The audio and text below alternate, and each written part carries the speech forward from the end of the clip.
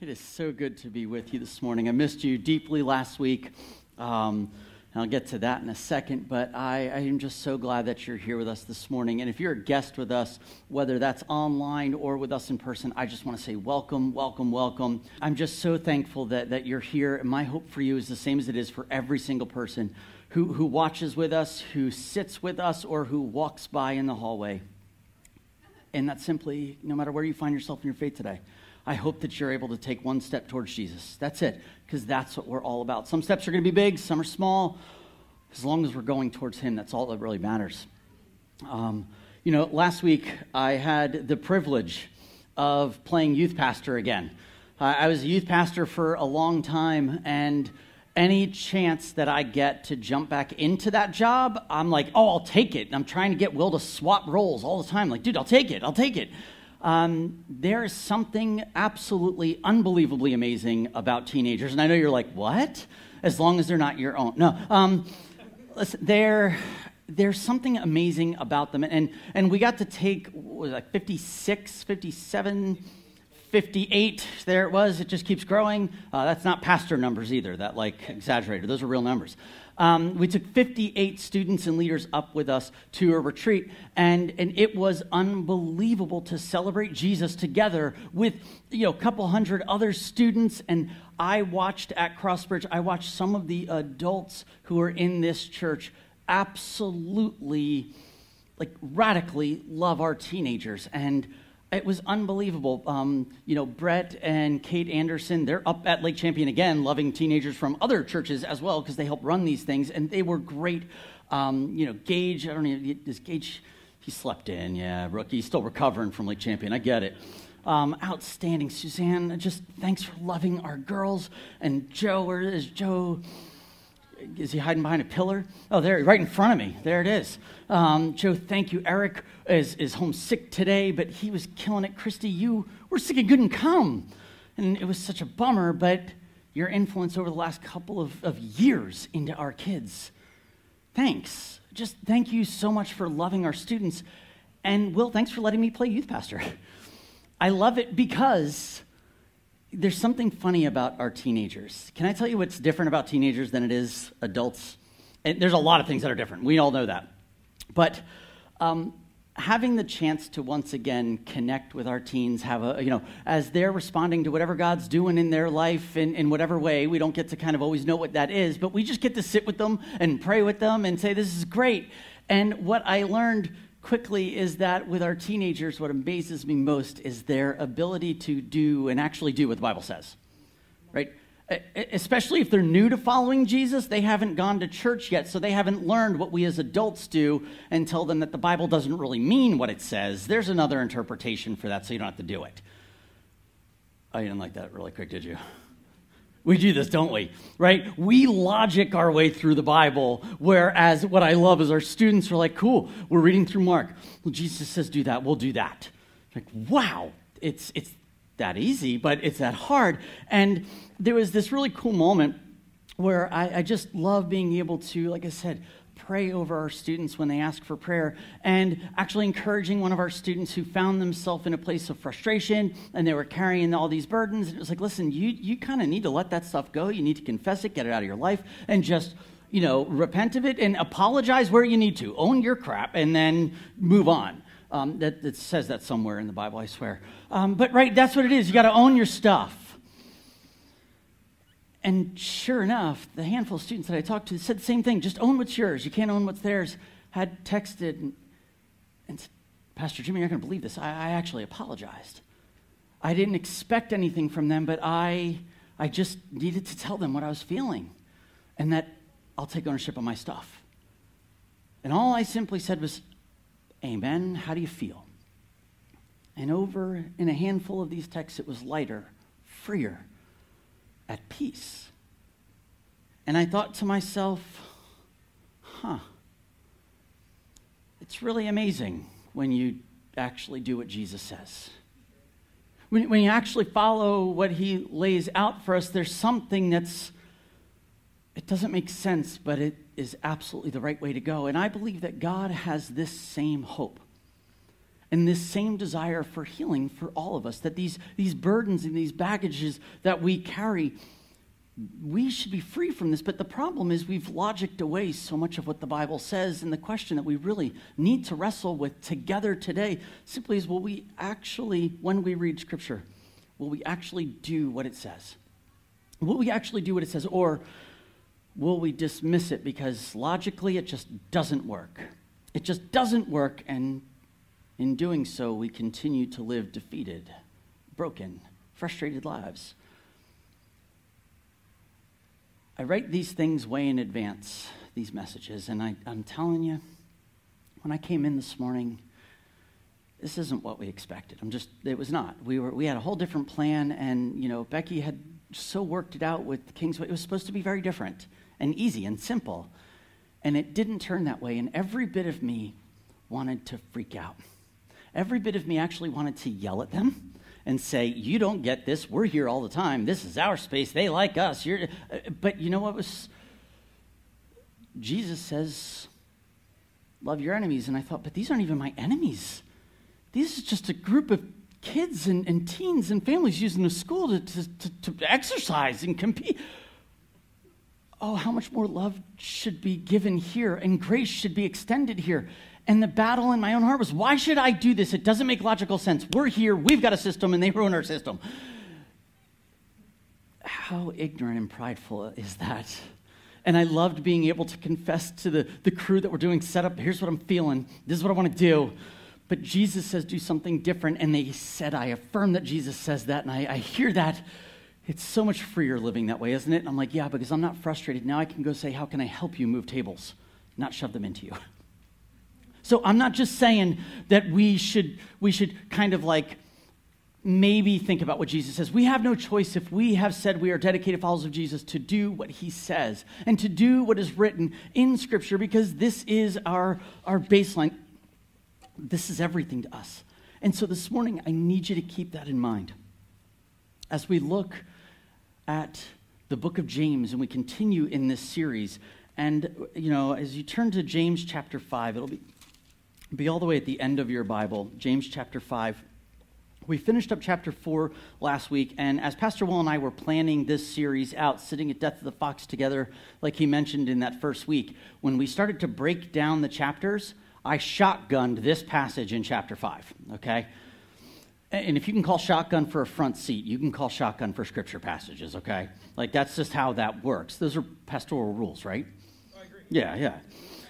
So it was funny, but I shotgunned it for two reasons. The first one is simply this. I very rarely ever hear this passage preached on.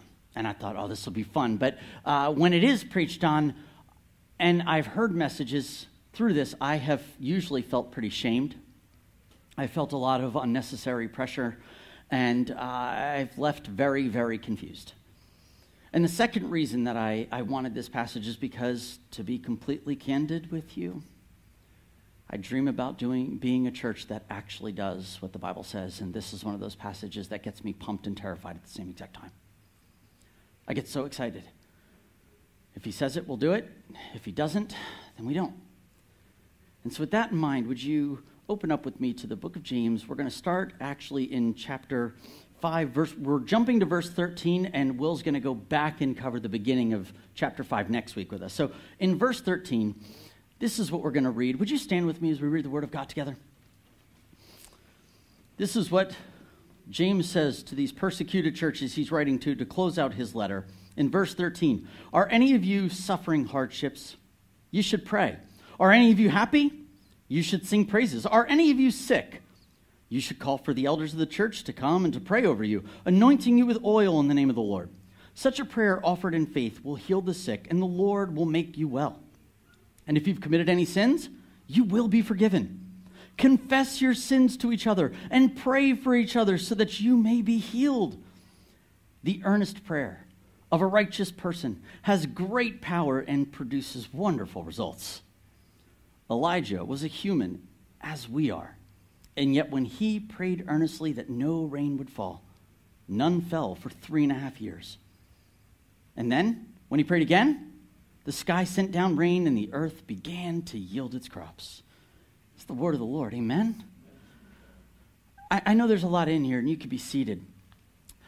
And there's so much to unpack, but in these 3 sets of verses here, James summed up how much of our life is spent, really in the beginning. And he's like, listen, are you suffering hardships?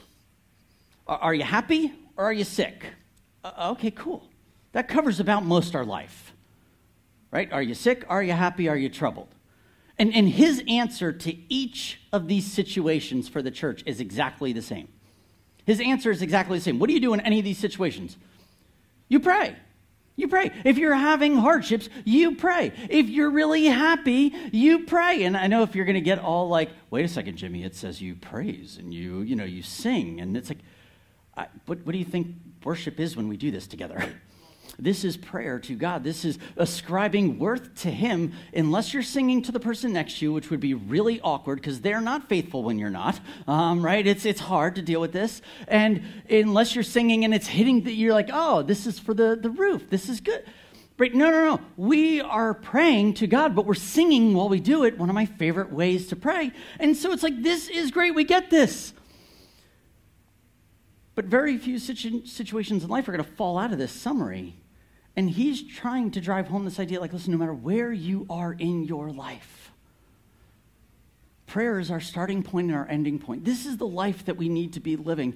And tradition tells us about James, the half-brother of Jesus, that he was so committed to prayer that church history says he actually prayed so much on his knees became very hard and calloused. I have no idea if that's true or not. But here's what I do know. That story doesn't come about unless this was a man who was known for prayer. That he actually believed this was important. And it should work itself out. So are you in trouble? Pray. Are you happy? Sing songs of praise, right? Pray.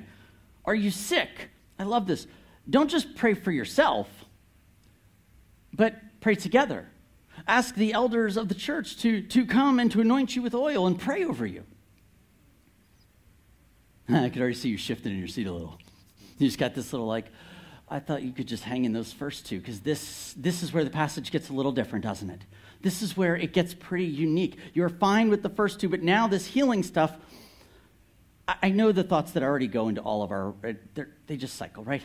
Okay, I hear what James is saying, but this was really for the first century church, right? This was for them because they had nowhere near the medical experience and knowledge that we have today. They didn't put people through, the schooling to become doctors and nurses and techs. They didn't have any of this stuff. So, yeah, they had to rely on miracles, but now we don't have to. It's different now, right? Or maybe we think that, since we're civilized here, maybe this still is true since it says in the Bible, but it's in third world countries. And that's where healing is needed over there because they don't have access, right? No, I don't think so. I don't think that's true. Divine healing is one of those areas that, to be honest, we try to logic away. It's for another place and another time. It's not for us. But James doesn't tell us that, right? And nowhere do we see Jesus say this, that they say, when your tech and when your medicine get to a place, you no longer need to obey, James chapter 5. You no longer need to take this scripture that's Holy Spirit inspired, that this was written to a church that needed it then, but now that the church is so mature, I mean, look at us 2,000 years later, how much more mature. You won't need that then. Guess what? You're not going to find that anywhere in the Bible. You can read it from cover to cover, and nowhere is it going to tell you that this doesn't apply or stops. This is for today. And so James is writing to these churches who likely knew his brother Jesus. Right? It's the earliest written letter we have to these churches. They knew who he was. They knew what his ministry looked like. And right now, we've picked up these SOAP guides. When Jeremy said I ask tough questions, I do not. They're just introspective, right? Some of them are fill in the blank, but some are introspective. That's not tough for me. As we've been soaping, we just started the biography of Jesus written by Mark. And in the first 2 chapters alone, we've seen the ministry of Jesus unfold. We've seen things happen. And he heals a ton in just what we've already read. Just what we've already read. There's a lot of these stories, and they're not about him flexing. They're not about him showing off and trying to build his own kingdom. They're really simply about him living out what he said he was going to do, what he came for. And he tells us that right in the very beginning of Mark. And Mark records this about Jesus in Mark chapter 1. And you can turn there with me. We're going to be there for a majority of our time right now. And in the good news about Jesus from Mark chapter 1, it says this, starting in verse 14. It says, later on, after John was arrested, and John is his cousin, it's John the Baptist here, Jesus went to Galilee where he preached God's good news. Now, this is what God's good news is. You ready? The time promised by God has come at last, he announced. The kingdom of God is near. Repent of your sins and believe the good news. Repent of your sins and believe the good news is the action. And what is the good news? The good news is the time has come because the kingdom of God is near. This is the good news. The kingdom that's been promised to us in Isaiah chapter 11 that God is designing is here, and it's now, and it's coming. And from this point on, everything that Jesus does throughout his biography written by Mark, throughout the Gospel of Mark, has everything to do with showing and announcing this is what the kingdom looks like. This is what heaven on earth looks like right here. Let me just show you what it looks like in case you were curious. This is what it is. So if he's doing something, it's to show the kingdom of God is near. Does that make sense? Okay, cool. If you jump down to verse 30, we see that Jesus is hanging out with Simon Peter, one of his disciples. He's hanging out at their house, and we read this, that now Simon's mother-in-law was sick in bed with a high fever. They told Jesus about her right away. So he went to her bedside, he took her by the hand, and he helped her sit up. Then the fever left her, and she prepared a meal for them. I know, it's just a fever, right? It's just a fever. You don't really have to pray for fevers, right? Maybe just Jesus helped her up at the right time, and it happened to break just before, and then he was just there to say, hey, I'll help you up. Listen, I don't think so. Again, can't logic these things, right? Sometimes we think too hard about it and try to say, this is why it didn't happen. It just says she has a high fever. It's not like she had a high fever and was not feeling the best, but she was on the recovery, and Jesus, no, she had a high fever. Jesus was told, and he's like, sweet, let's go. I'll go upstairs. After she's healed, the reason I believe there's a high fever, that she's genuinely sick, is simply because right after she makes that meal, the entire town bum rushes this house. They bum rush the house because they're sick and they want to be healed, which kind of tells me people knew how sick she was. Right after this, Jesus leaves and he's on his way to another city. And on his way to another city, he's approached by a man with leprosy. Leprosy, it's a skin disease that actually begins to show up on the outside of your skin, but then attacks the nerves underneath your skin, and you can't feel things. It's really, so you have all these sores and all these burns, and according to Jewish tradition and laws, those people couldn't be in the city. So of course, Jesus runs into him outside the city. And this is what we read. In verse 40, okay, Mark chapter 1, verse 40, just 10 verses down, it says, a man with leprosy came and knelt in front of Jesus, begging to be healed. If you're willing, you can heal me and make me clean, he said. Moved with, and what's this word here? Moved with compassion, Jesus reached out and touched him. Just stop for a second. If no one's allowed to be around this guy, when's the last time someone touched him? Oh, Jesus reached out and touched him. I am willing, he said, be healed. And when did it happen? Instantly. Instantly, the leprosy disappeared and the man was healed. Listen, even though this is early on in Jesus' time with people, word gets out that he can heal the sick, from fevers to terminal illnesses to things that cannot be explained. And in chapter 2, which we read yesterday, Jesus is like, all right, I'm going to go back to Capernaum, which is kind of like home base for him. He's going back home. And as he goes back there, everyone hears that he's back after he's arrived, and it gets packed. People are traveling from all over, and Jesus is teaching in some dude's house. As he's teaching in the house, everyone begins to pack in because they want to hear.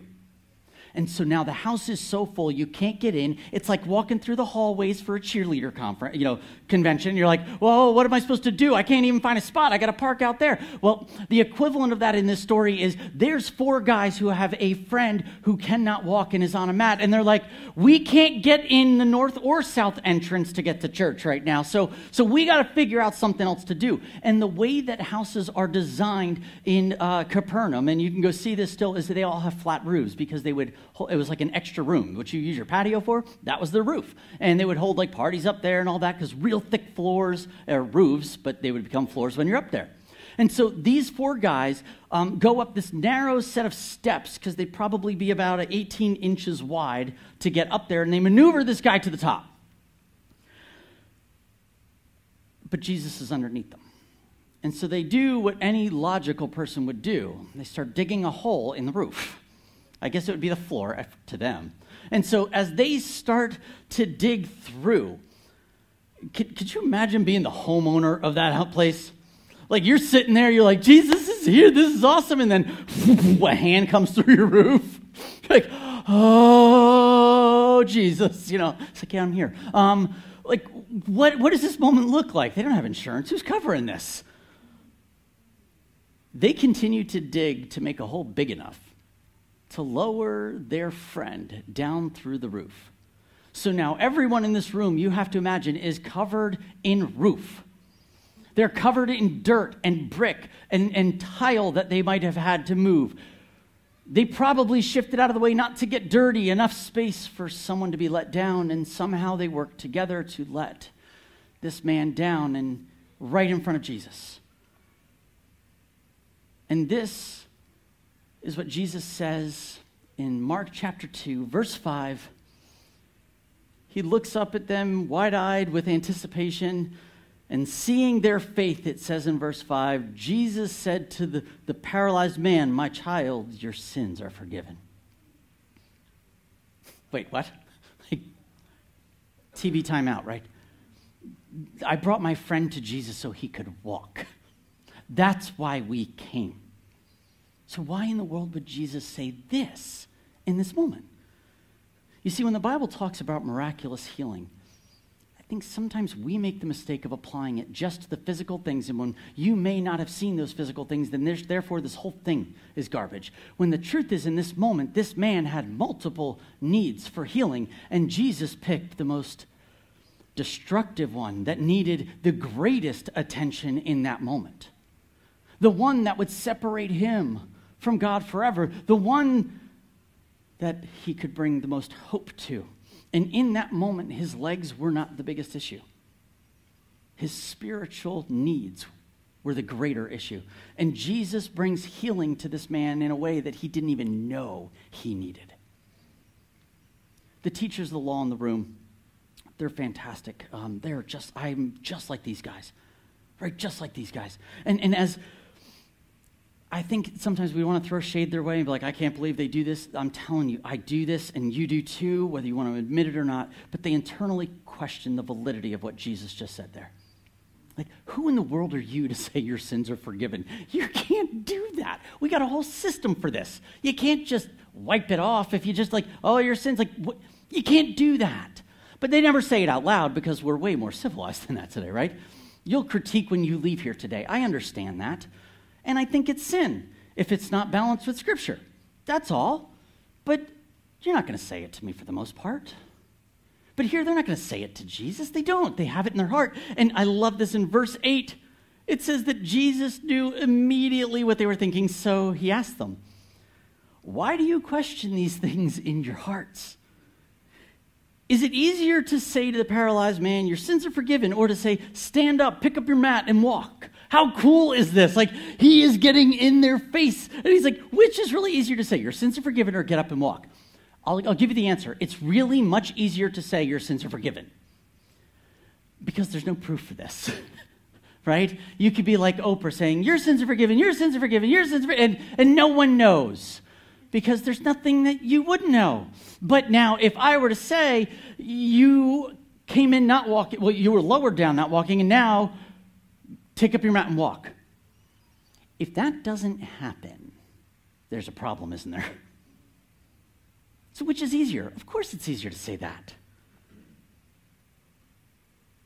So in verse 10, Jesus continues saying, so I'll prove to you that the Son of Man has the authority on earth to forgive sins. This is the good news of the kingdom. Jesus does it now. Then Jesus turned to the paralyzed man and he said, stand up, pick up your mat, and go home. And the man, I love this word, the man jumped up. I don't know how long he didn't walk, but he didn't just get healing where he could walk. He got muscles. And he jumped up. He grabs his mat and he walks out through these stunned onlookers. It's, yep, take your way, whatever you need, man. And here we find that Jesus met needs in two ways for him, spiritually and physically, that he had. Jesus never stopped healing, and you're going to read throughout his story in Mark as we lead into Easter. Everything that you read, he does. Nowhere does it say it stops. And in John 14, he says, I'm giving you the same spirit that's in me so that you guys can love each other and see these things happen. You're going to do greater things than I did. I know that makes some of you uncomfortable right now. I see it, and I see the faces going, I don't have answers to your questions about this because I know that you have them because I have them. But I can only stand up and read and teach on what's written. And I know that Jesus has commissioned us and sent us to pray for the sick. It's what James tells us to do. If you're troubled, pray. If you're happy, pray. If you're sick, pray. And the Lord will make you well. And I know in this context that it's mentioning elders, and it is important there that there's a sense of spiritual authority, but that's also, there's some theologians who are like, man, these are to people who are shut in their house or scared, and it's okay to call them over. But this was also written to these church communities where they were gathering together in their small groups. And I believe 100% today that we have a God who can heal. That he can heal physically, that he can heal mentally, that he can heal emotionally, that he can heal spiritually. And are there questions about what it means with, individuals with special needs and mental illnesses and these things that are like, well, God can't do that with, if a leg is missing, I don't know. No, I think God can heal all things and everything. I truly believe it. I do.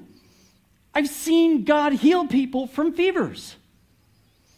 And I've seen God heal as we've prayed over people for cancer. I've seen people, as we've prayed over them, who could not walk well, and they walked in on a cane, walk out without it. I've seen these things. I've also prayed over people in all of that spectrum and seen nothing. And healing didn't come. And in that moment, God chose not to show up the way he did there. And I'll be honest with you, I used to get so discouraged by that. I used to get so frustrated thinking, maybe I did something wrong here. Maybe I prayed the wrong prayer. I mean, maybe there's something specific I didn't ask for that I should have asked for. Maybe I didn't have enough faith. Some of you have heard when you have asked for prayer that you didn't have enough faith. I'm sorry, when this man's let down, Jesus doesn't look at his faith, does he? He looks at his friend's faith. Guys, we need to fight for each other, for each other's healing, because Jesus sees that too. And if we start to see and expect that God's going to move, the moment we make this about us doing the right thing or the wrong thing, we've missed it completely, because God can choose to do what he wants to do, and so much of it is built out of the one way that Jesus saw this man with leprosy, and it says he had compassion on him. And we have a God who has compassion. He is not out to get you. He is not out to destroy you. He is not waiting to throw your pain, your suffering into your face and saying, I gave this to you so your life would be hard. No. We live in a broken world where things just aren't right, and we all know that. And so when we have troubles, we pray. When we're happy, we praise. And when we're sick, we pray. I have prayed for many people and seen miracles, and I have seen disappointment in people's faces, including my own. I have had people pray over me for a skin disease of eczema that has not been healed. And I had to really process. I've not been prayed over that for a while because I was like, it's just God's thing. It's what he wants me to deal with. I'm like, is it? Or is this just me resigning to him? Not like, oh, I'm worried that I might disappoint him. I'm worried I might do something wrong. Or if someone prays over me, I'll disappoint them. Oh, I don't want to disappoint them. What if I'm not? Guess what? It has nothing to do with you. And it has nothing to do with them. They didn't mess up. You didn't mess up. I don't have answers for all of these questions.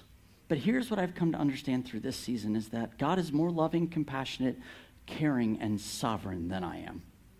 That his ways are higher than my ways. And I don't have to always understand why he does what he does or why he allows what he allows. And he knows when I question those things because I let him know. This isn't fair and I'm frustrated. I don't get you. And what I love is my God is great enough to take that and say, I know. But I still love you. He doesn't call you to heal people, or he doesn't call me to heal people. He doesn't call our elders to heal people. He calls us to ask for prayer. And I believe that the Holy Spirit, if you have chosen to follow Jesus, has given you and I different gifts, all different gifts that we need to make up the church so that we can love our community and love each other well, for the building of each other. That means we should be praying for and with each other based on this. He calls us to pray for the sick to be healed. And when we allow our life to be one that's defined by prayer, I think that we begin to step into the ability, the expectancy to pray for these things without an agenda of how it has to work. It's okay if you pray for people and they're not healed. Do you know why? Because you're just doing what Jesus asked you to do. At the end of this little passage in James, he says very clearly, he's like, listen, confess your sins to one another. Confess your sins to one another. And in doing so, there'll be healing. And I truly believe as we look at this, God often frees us from our pain because it's sitting in us with unconfessed sin. That it's this baggage that we carry of shame and guilt that sits on us, and it's not until we truly confess it out loud to someone else. And I know that the evangelical church throws shade on the Catholic Church all the time, and it's like, stop doing that garbage, because confession is one of the things that they have nailed so well, and we have shied away from it. Your personal relationship with Jesus has nothing to do, no. We're supposed to confess it to each other so that we can hear the words of Jesus that you are forgiven. Sometimes that's the freedom and the healing that we need to know that. But it won't happen if we don't confess it. Can God heal you if you don't confess your sin? Of course he can. He's God. He can do whatever he wants. But I will tell you, as someone who has clearly in the last couple of months tried to step into confession as my way of life, I'm not asking for healing in as many things as I used to, because I'm not carrying the same weight or guilt that I used to. I don't know how that works. I just know it works. I just know it. I'm just trying to do what it says. So today, I want to tell you that I want to be the church that follows and does what the Bible tells us to do. I just do.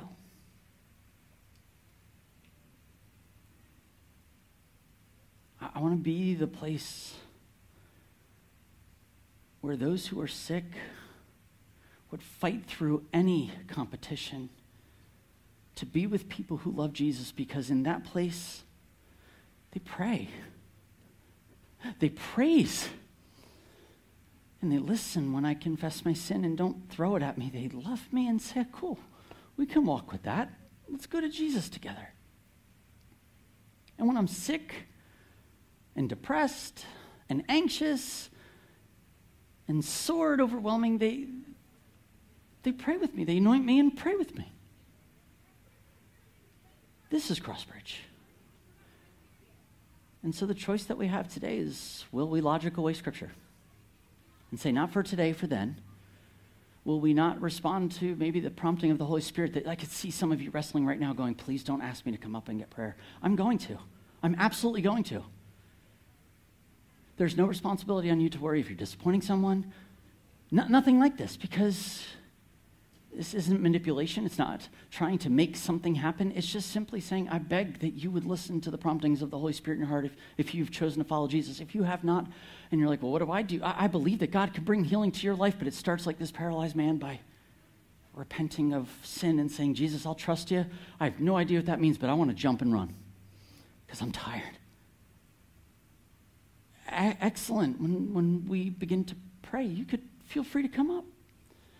And so that's how we're going to close our service today. And if you're online and you're watching with us, we want to specifically be able to pray for you too. And there's going to be a link in the comments simply that I know you can't be here. And so there's going to be an opportunity where you could just fill that out and we will get in contact with you this week to just, if you want prayer, we'll pray for you. And we'll figure out a way to make that happen. But if you're here today, I want to close the service simply by asking, just because it says it here, our elders to come forward, and Brett is still up at Lake Champion, so he's not going to be here today. But I'm going to ask if Will, Chris, Bill, if you guys would just kind of come over by this speaker, and then Jeremy, you and I will hang out over there. And today, if you'd like prayer, because James 5 says, come to the elder or call the elders, you don't have to call us. We're here. We want to pray for you. If you're feeling uncomfortable and you're like, I feel like I would rather do this in my small group, well, then freak your small group out and ask them to anoint you and pray over you. Just do it. And when they don't know what to do, watch Jesus show up in a way you didn't expect, and amen, here's the church. Let's celebrate that together. I will tell you as we close that you will not disappoint any man that's up here thinking, what if nothing happens? Sweet, we celebrate Jesus. What if something happens? Then we sing and celebrate Jesus. We just want to do what it says. We want to follow Scripture. This is our church. And so we're going to play just some music behind. You can sit in prayer. And if there's something physically, emotionally, spiritually, mentally that you would like to be prayed over, we will pray for you. And at this point, I want to just pray a blessing over you to dismiss you, that you can grab your kids, head out. There's no shame in like, I'm leaving, and are they going to think different of me? No, not at all. Because Jesus loves you as you came and as you leave. May his presence go with you. May you find the hope and healing that the Holy Spirit can bring to the pain and the suffering that you don't even know is there. And would confession and repentance bring forgiveness and joy? Would your legs be strengthened to celebrate from pain to celebration as you walk in your life? And may he give you the hope and the courage to pray for the sick as you go this week. Not just here, not just in your small group, but in your home and even in boldness at work, in your school. May he give you the courage to step out in faith in Jesus' name. Amen.